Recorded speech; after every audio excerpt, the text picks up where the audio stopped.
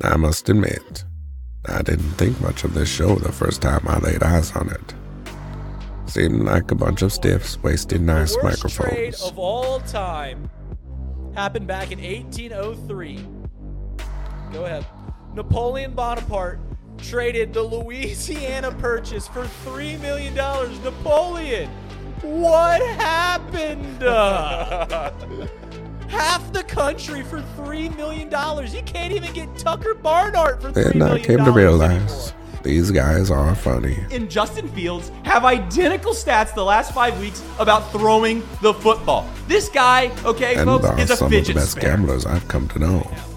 If you're betting on USC and or TCU, let it be known you are a square. TCU is going to hammer this team tomorrow night. I hate to hear that. Tomorrow When we come back afternoon. in here on Monday, you're going to be happy as a lark because USC lost, but you're going to be wrong about TCU. Get ready for the most useless hour of your day. It's time for Boxed Lunch, presented by Betfred Sportsbook. Now, Casey, run that track.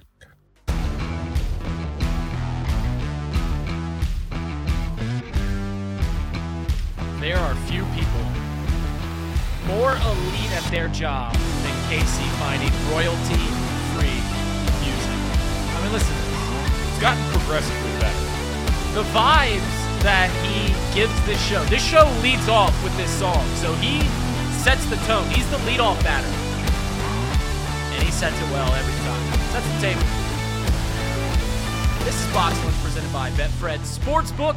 I'm Reid Maus. We got Paul Fresher and Casey McCollister, the producers today, joining the show, guys. Thank you for, you know what? You guys do such a great job. You do 2 hours with Off the Bench, and then I just string you along for another hour, and I feel bad about that, but I do appreciate you guys just yakking it up with me over here. We're good. Yeah, we're good. Let's rock. Let's rock and roll. All right, so today on the show, we're going to talk a lot of Reds.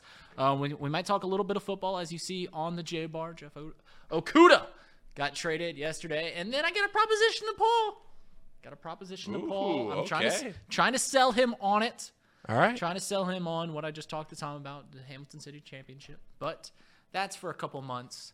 So I got a few weeks to really sell him on it. But first and foremost, let's talk about the Cincinnati Reds. Another one-run loss yesterday. And, you know, we're getting to the point of the season, only 10 games in. And you're already starting to hear people going, let's fire David Bell. And then there's this other side of the aisle that, you know, sees the Cincinnati native, sees the man of Moeller and David Bell and goes, I mean, what do you expect him to do? And it rings so many similarities to, you know, you're at a family function and politics gets brought up. And I don't want to talk about politics. We're not going to do it. So I'm going to make this point and then move on. We're not going to get into the depths of it. But you start talking about the president initially, you know, people start firing off just crazy stuff back and forth. And at some point, someone throws up, you tell me what this president has done to make your life better. And you never have an answer for that. What, I got a checklist? Got a grocery list of things, of policies that the president has put into place that can just snap off the top of my head? That's what this feels like on really both sides of it, right? David Bell, as the leader of the Reds clubhouse, really has nowhere to turn. I mean, there's some people that are automatically, every decision he makes are going to be, this guy's terrible, get him out of there. And then there's some people that look at the roster, and rightfully so, and see, this team isn't built for winning, so why are we getting so hard on him? What is he supposed to do? Now, we're 10 games into the season, so if you want an analogy to football, we're week 1, right? There's 162 games. There's 17 weeks in an NFL season. We're through week 1, and you're already calling for the manager to get fired? What I want Reds fans to do, because it really does feel tired, I want both sides to just stop talking about David Bell and ask yourself one question and one question only. Do I want David Bell to be the manager of the Reds when it is time to compete? I don't want to hear, no, I want to see him get these young guys up and manage for a year, and then we'll decide. He's had 5 years to state his case. You know, that's how long Brian Price, Dusty Baker was a manager for 6 years. In fact, there's only been 2 managers in Reds history that have managed longer than 6 years. This is year 5 for David Bell. So what I want to see is no talk about David Bell, really, until the end of the year. You assess it at the end of the year, and I know you're going to have situations where it seems like it's terrible. Why did we bring this guy in? Why did we pinch hit this? Whatever. I just don't want to hear, we need to fire him right now, or no, we need to give him more leash. He's had plenty of leash. He's seen a team rebuild and compete for playoff spots, and it didn't go well. And now we're going to see another rebuild and potentially in a couple of years start competing for a playoff spot. So ask yourself one question and one question only. When those young players come up and are ready to compete, do you want David Bell at this very time? There's no more indecision. There's nothing else that you can learn from David Bell's managerial style or what he can do with the team. Do you want him to be your manager in 2-3 years when you want to compete for a pennant, when you want to compete for the division title, when you want to compete for a World Series?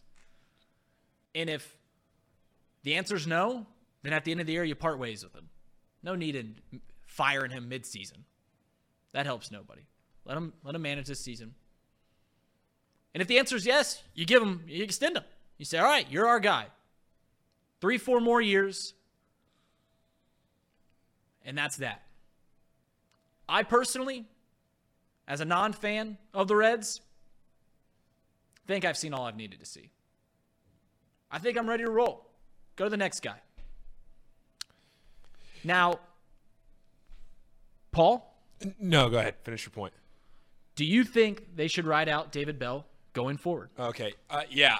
So this was a big point of emphasis back with the Orioles in 2021 when Brandon Hyde was managing and they weren't winning a lot of games and had all this talent in the minor league system, and you kept thinking to yourself, okay, are they going to make a move here? Are they going to keep Brandon Hyde, or are they going to ride this out with him, knowing that they aren't going to win games?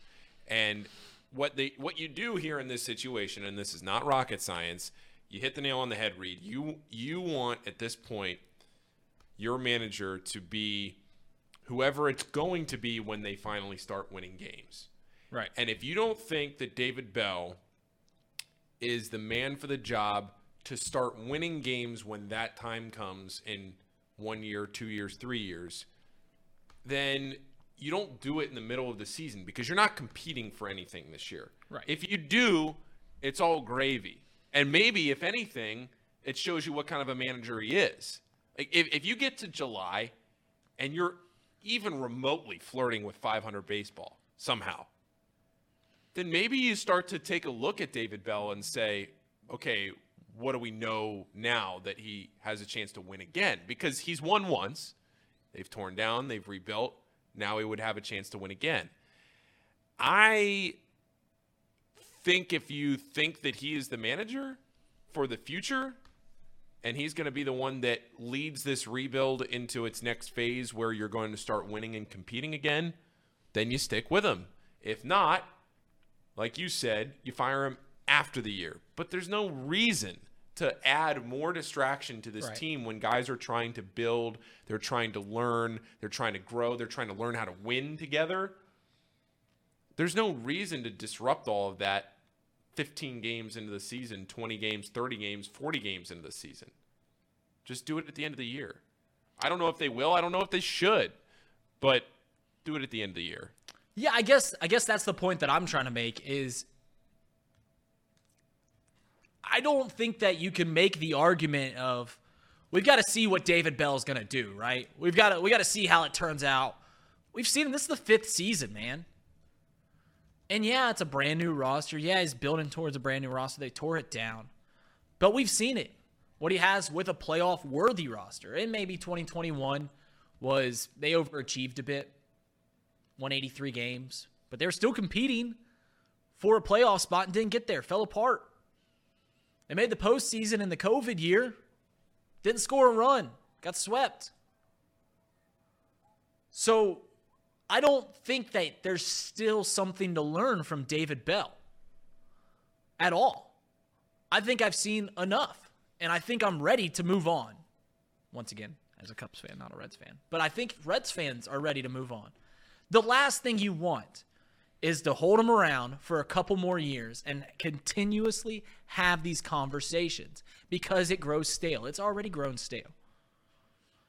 David Bell stinks. Wait a minute, David Bell's not bad. David Bell's got to have a winning team. I think you move on. And I don't think that's to condemn David Bell as a manager. I don't see it working moving forward if it hasn't worked yet. If we're still having these conversations in year 5, then moving forward, it's only going to get worse when they should be competing. Yeah, and the other thing off of that, Reid, is that the last thing you want to happen is for the Reds to be good, for all of that talent to realize itself, and to get to a point where you're contending for a postseason spot and maybe a World Series. Right. And then the manager is the problem. Like, the manager should not be the issue here. The issue should be developing the talent, getting the talent to the major league level, and competing. Manager, in 2023, the manager is secondary, if not third, if not fourth on the priority list. The way that these teams are operated with the front office decisions and everything else, there is no reason that the manager should be a concern whenever this team becomes good. I got a question for you both because it's a bit different if you're looking at other other sports.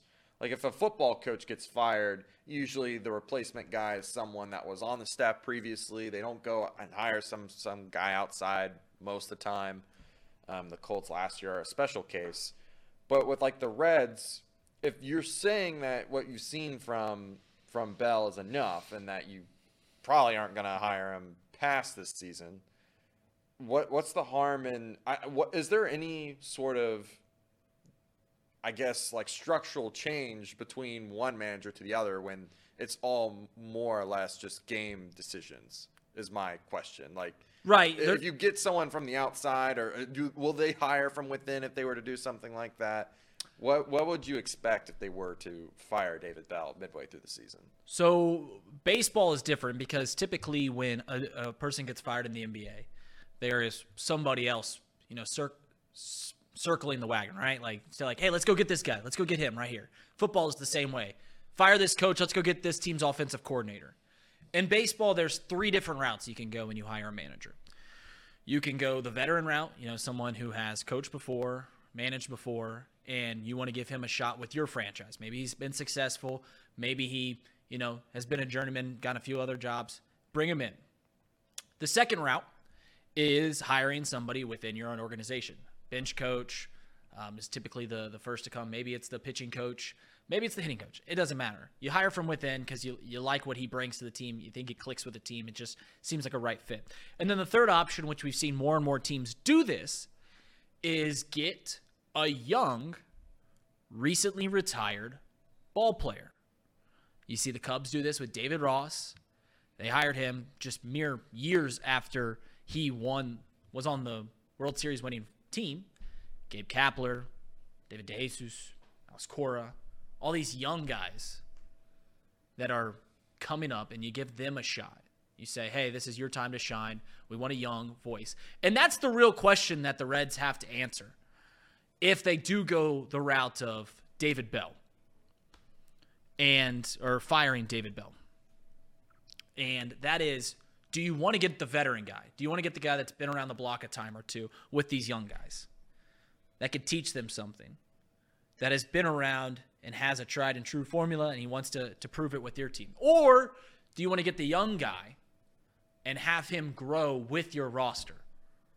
Have him grow his managerial style. Have him grow, everything that it takes to be a big league guy. And have him grow with the guys that are also trying to be big league guys on the field. So that's the 2 routes to answer your question. And unlike football, where there's styles, there's not a whole lot of style, right, in baseball. I mean, you could go a more analytical route to where, you're using openers. You're using, you stick to the formula, stick to the math. Or you got more of a feel for things, as the old baseball guys have done. But I don't know what that is going to be the case for the Reds. I am once again on the plateau that the Reds should get rid of David Bell. And if you had me lean for the next guy, I would say get a young manager. Get a recently retired guy. And these guys come out of the woodworks, right? You don't know who it's going to be. Typically former catchers. At least that's been the old way of doing it. I don't want to see a former Red, be the manager. I know that was Barry Larkin was a popular choice for a while. Listen, Barry Larkin has nothing to prove for the Reds. That can only go south. He would never do that. Right. That was when Brian Price got the job, right? Yeah. That was a typical thing. And even when David Bell became the manager, once again Barry Larkin came rolling around. That helps nobody. No. That can only hurt his legacy here in Cincinnati. But personally, David Bell's gone. I want him to be I think you should want him to be gone. And I think they should go young to grow with the youth that you have coming up. All right, let's move on to the Reds themselves. And they lost another one-run game last night. They are 1-4 in one-run games this season.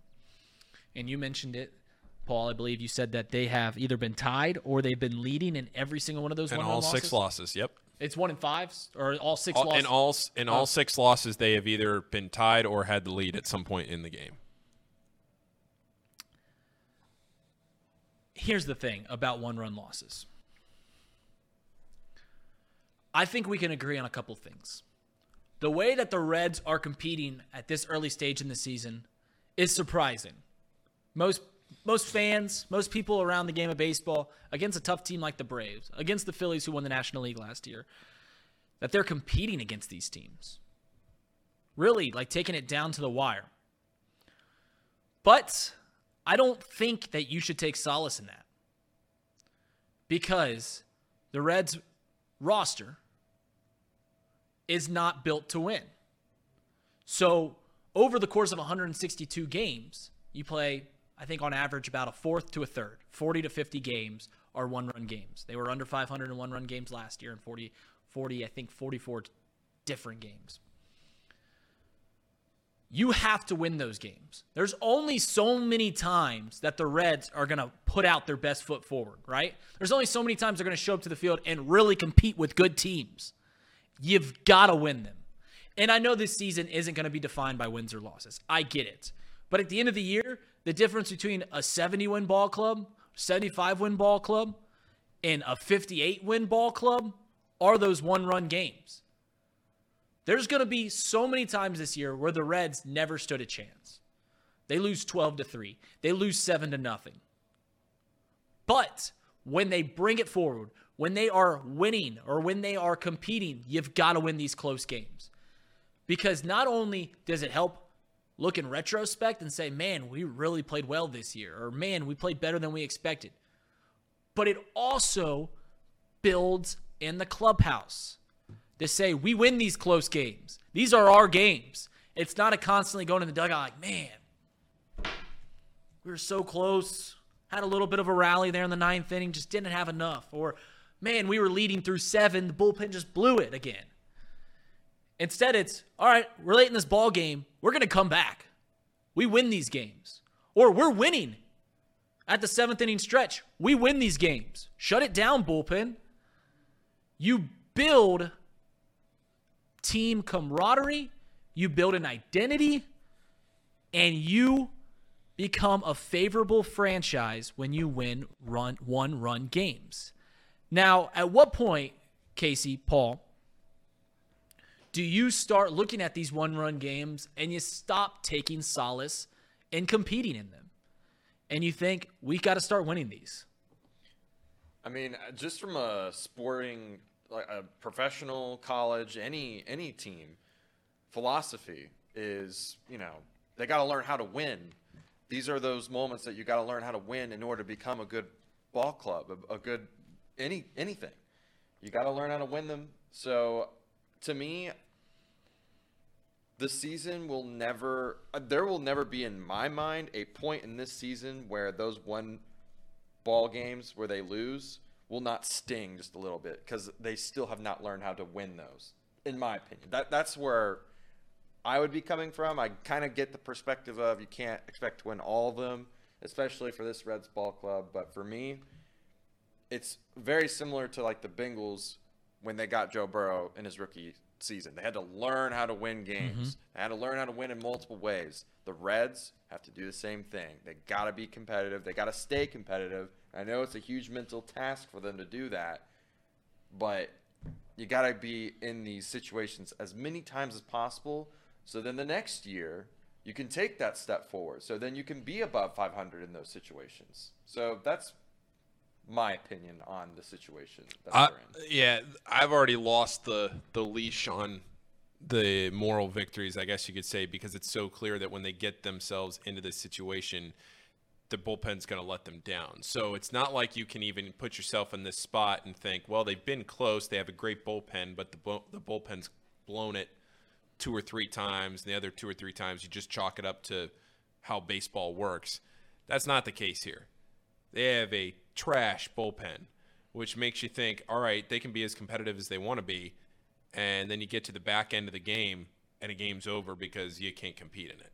So, Yeah, I'm looking at last year, and I know this isn't breaking new ground, but you look at last year, and I'm looking around the MLB, how they did in one-run games.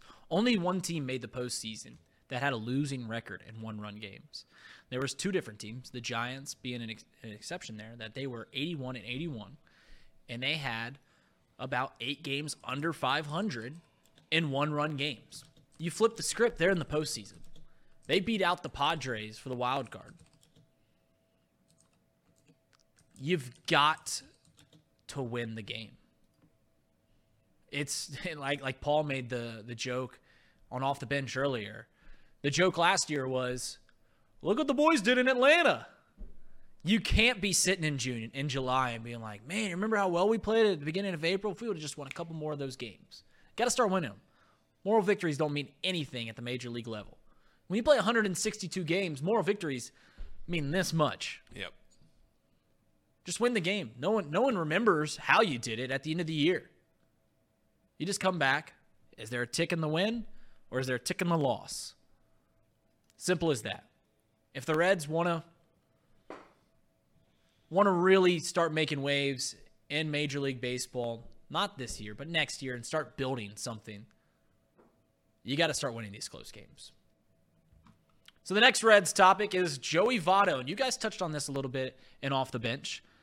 How bad he has started this season at the minor league level. 36 plate appearances. Believe there was 34 at-bats. I'm going to get these stats up at the right time. But he has struck out in 20 at-bats out of 34. 20 times and 34 at-bats. Showing up the minors right now. This is his slash line. 125 batting average, 194 on-base percentage, 250 slugging percentage. 36 plate appearances, 32 at-bats, just 4 hits, one of them being an extra base hit. It was a double.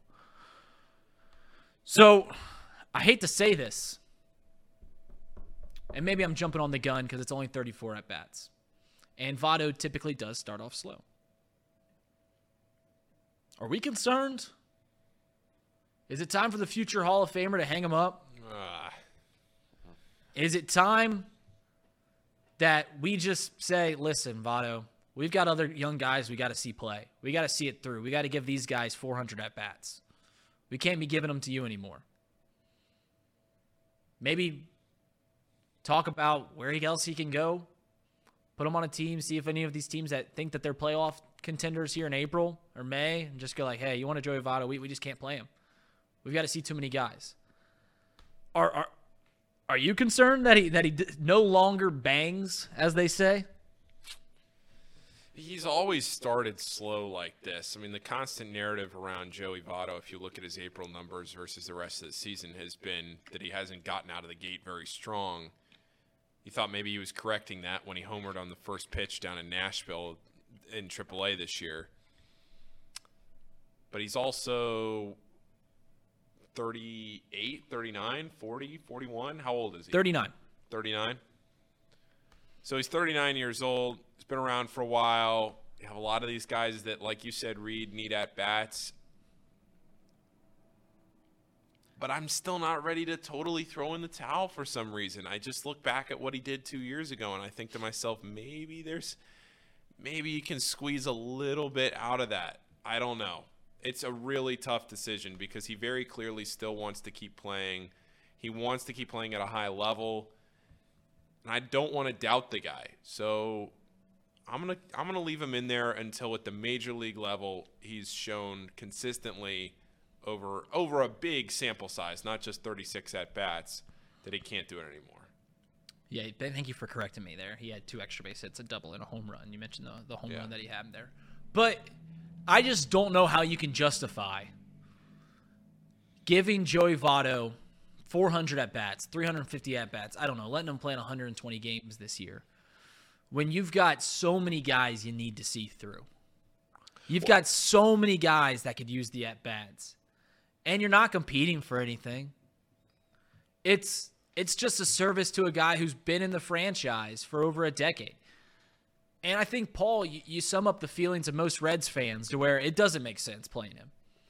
It really doesn't. You can't wrap your mind. You can't bring up reasons on why he should be getting these starts when it is time for him to come up and start playing in the MLB again. But you feel just connected to him. You feel like, hey, he's been around for 15 years. We just got to keep playing him. You feel connected. He's been the face of the franchise. Well, and the other frustrating thing too, Reid, is that he's not going to be a part of whenever this team wins again. Because he's either going to retire after this year, he's going to get traded after this year to a team that is going to compete, or the Reds won't be at a World Series caliber competition level next year. So he's not in the picture for whenever the Reds want to compete for a World Series. A lot of these guys that are coming through the minor league system that might currently be in the major league on the major league team are part of that vision. So do you keep them on when you're potentially jeopardizing those opportunities? All those things you got to think about. I'm looking in the chat, and there's a lot of people defending Joey right now, and they're making all valid points, right? He's coming off an injury. He's starting slow and all these things. But that's not the point. He just I don't know. I don't know. How can you play the guy? How can you throw him out there 100 games? Because he's a fan favorite? Does he sell a few more tickets? Give him a chance, man. Talk to him and say, listen, we've got guys we got to see through. We're gonna put your name on the chopping block, on the trading block. We're gonna say, see what comes back. And we'll get your opinion on all these potential trades.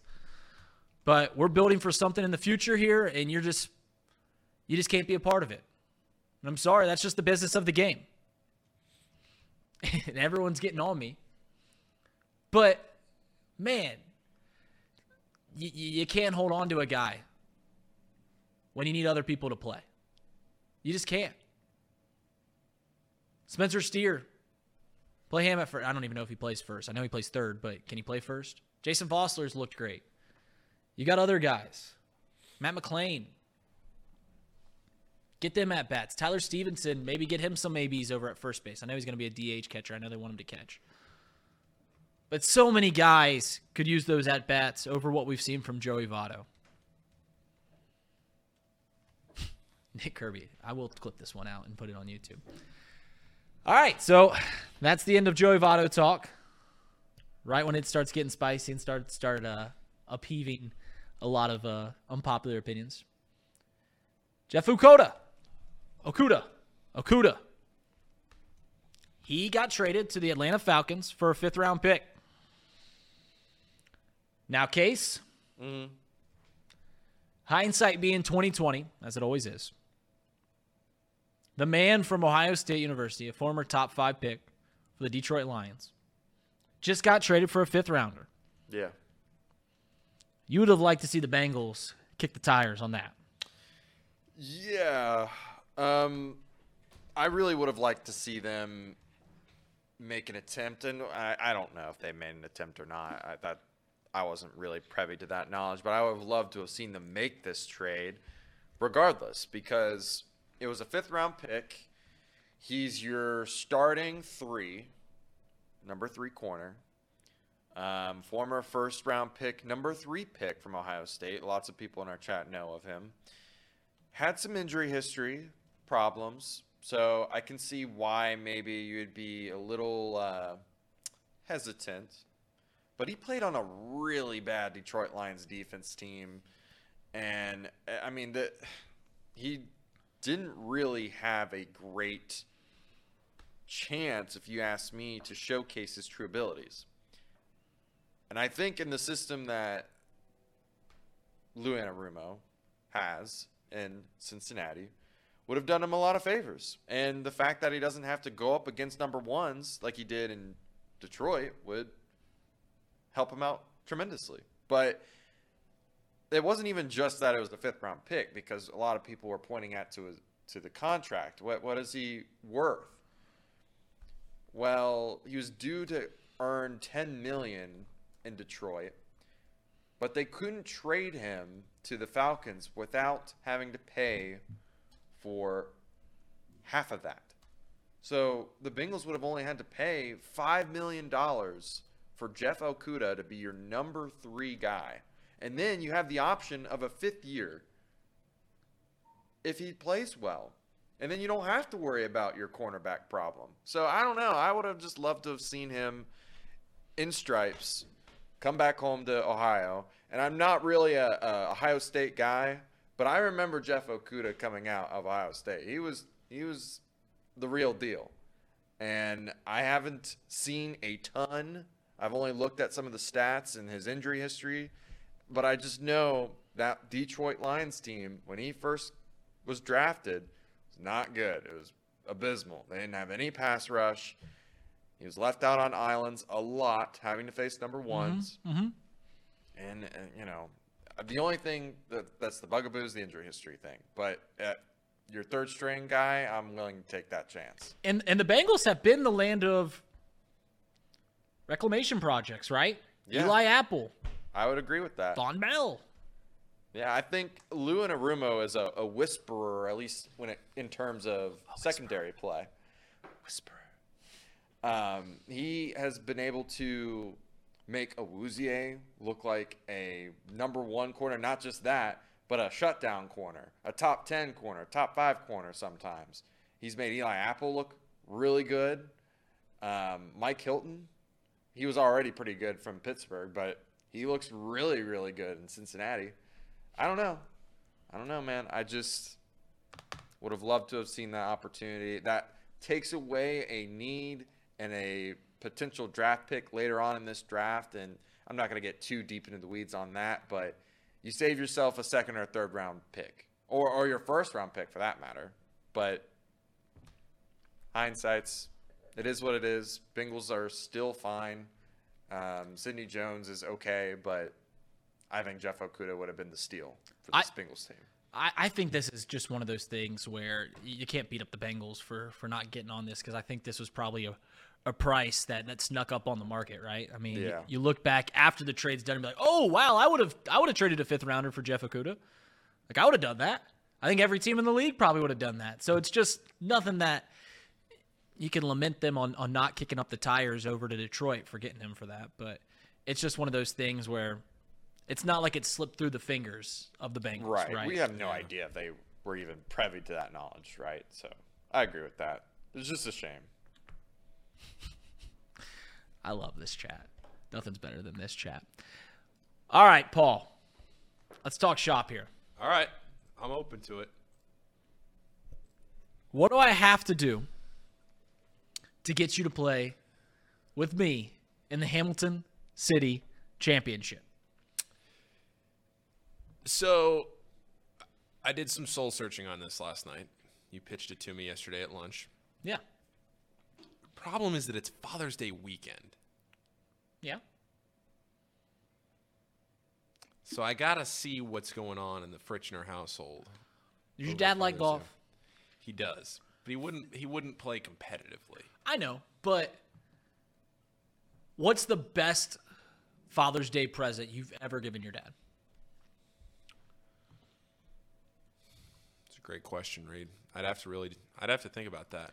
And does it top winning a city championship for the Fritzner household on Father's Day? No, it definitely wouldn't.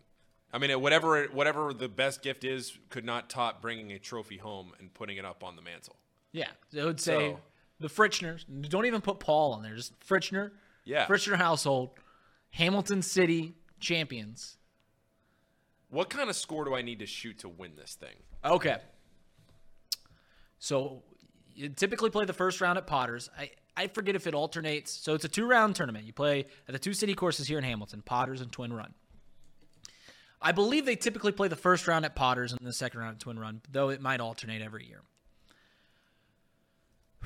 You ready? Okay. For Potters, you got to go under par. Par is 69. You got to be shooting probably like a 67, 68. And then shooting right around a 72, right around par on the second day.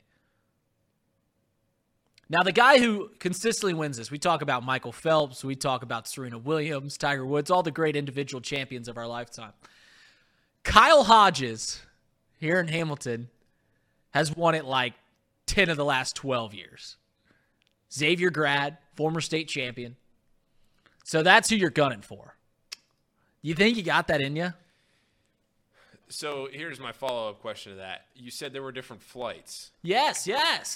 So what's it take to win one of the other flights? That I do not know. So what typically happens is you play the first round, play with whoever you want to play with. So me and Paul can play this first round together. Yeah. And then after scoring gets through, we wait around and we hear what flight we're in. And then you get your tee time for the next day. There's the championship flight, which I don't know how many people are competing. My brother does this every year. And my brother Matt, every year, seems like he's got a shot going into the second day and just collapses. And it's become a running joke in my household. But there's a championship flight, the A flight, and the B flight. I think that you should gun to win that B flight. Just bad enough to be like leading the B flight, and I don't even know what that looks like. Maybe like a 82 on the first day, 12 over, 10 over, somewhere in that range. And then you go into the second day and be like, all right, let's gun this. I'm telling you to sandbag a little bit. Let me tell you. If you need me to sandbag, I'll sandbag. You're a sandbagging son of a gun. I'll sandbag if you need me to. I think this sounds like fun. Look, I'm all in except for the Father's Day thing. Otherwise, I am all in. Yeah, the thing is, though, if you're in the B flight, you'll play early on Sunday morning. Because the champion, it goes later in the day. Like, the winners go in the back. So if we're in the B flight, we're teeing off at 9 a.m. Get done. Still have a chance to grill out. And, gosh, I always forget your dad's name. It's the old car. It's the old car. Selden. What is it? Selden. For some reason, I think I want to always say, Seltzer or something like that. It's close enough. Selden. Should be driving Seldens, not Fords. Selden. That's why you hate Henry Ford. That's right. That's why. I imagine that Selden Fritzner makes a mean grill, makes some steak. See steak? He loves or getting out on that grill. Pork chop. Good pork chop. Good some pork chicken. Chop. Chicken. Selden Fritzner. All right. Yeah. All right, we've wasted enough time. Baseball bets before we get out of here? Yeah, most useless hour of your Rays. day. You like the Rays again? You're riding the hot hand. Rays. The wagon. Rays. Casey, got any bets tonight? I'm gonna go with another Nerfy. I know we talked about the Nerfy. You got on a Nerfy. Me and Casey, we hadn't been betting in a while, and we both hopped on the wagon. We got on the Betfred Sportsbook app, and we placed a Nerfy. He placed a Nerfy. I placed a run line. Both hit. I bet on the Rays last night. They had their ace. Had to go with them. What Nerfy you like today? Braves versus the Reds. No runs first in the Wow. Reds game. Yeah. Yeah, those are two good pitchers. Both of them are currently perfect this season with Nerfy records. So I like Hunter Green starting off strong. I don't know about the rest of the time, but Can Can I bet on how many innings Hunter Green goes? Smash under 4. Take the under. Whatever it is, take the under. Take the under. Just hammer it. How many pitches in the first inning? Can you bet on that? 30 pitches. Take that. Spencer Strider. If you guys haven't seen Spencer Strider pitch before, his nickname is Quadzilla. There might not be a man wearing tighter pants in the entire world than Spencer Strider. Those things are painted. Oh, well, who? No, somebody in the World Series like 2 years ago, because they did the Will Ferrell. You ever seen that Will Ferrell skit? No. My type. Was it a Brave? No, it was a Dodger. Oh, I know who it was. It was not Walker Kessler. That's the college basketball. Walker Buehler. Walker Buehler. He wore some tight pants. Yes, he did. Spencer Strider, Quadzilla.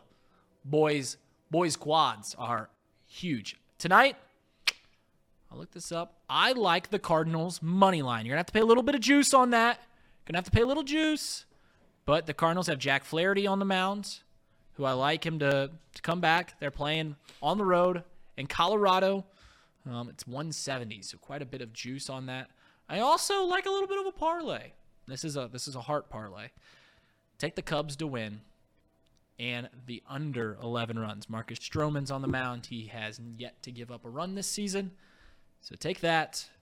That's about plus 2,680. 268. 268. So, All right. Wheel of Lunch, what we got? It's currently blank. We need some suggestions. Sonic. Throw Sonic on there. Throw Sonic on there. Okay. I will make this clear. I got to go to a doctor's appointment today, but if it lands on Sonic, I will go to Sonic. What time's your doctor's appointment? I got to be there at like 2:15-ish, 2:30 maybe. Okay. So it's got to be quick. It's a ways. It's all the way across town. So okay, so you got to go. I got to. Well, I may not end up going to lunch, but if it's Sonic, I will go to Sonic. McDonald's. Throw Wendy's on there. Let's get all the quick options. Okay. Back to Taco Bell. See if Taco Bell can make a comeback. Yeah, we got quesadillas leaving Thursday, so you might as well throw it on there. Taco Bell. Let's get one more. Quick option. Subway?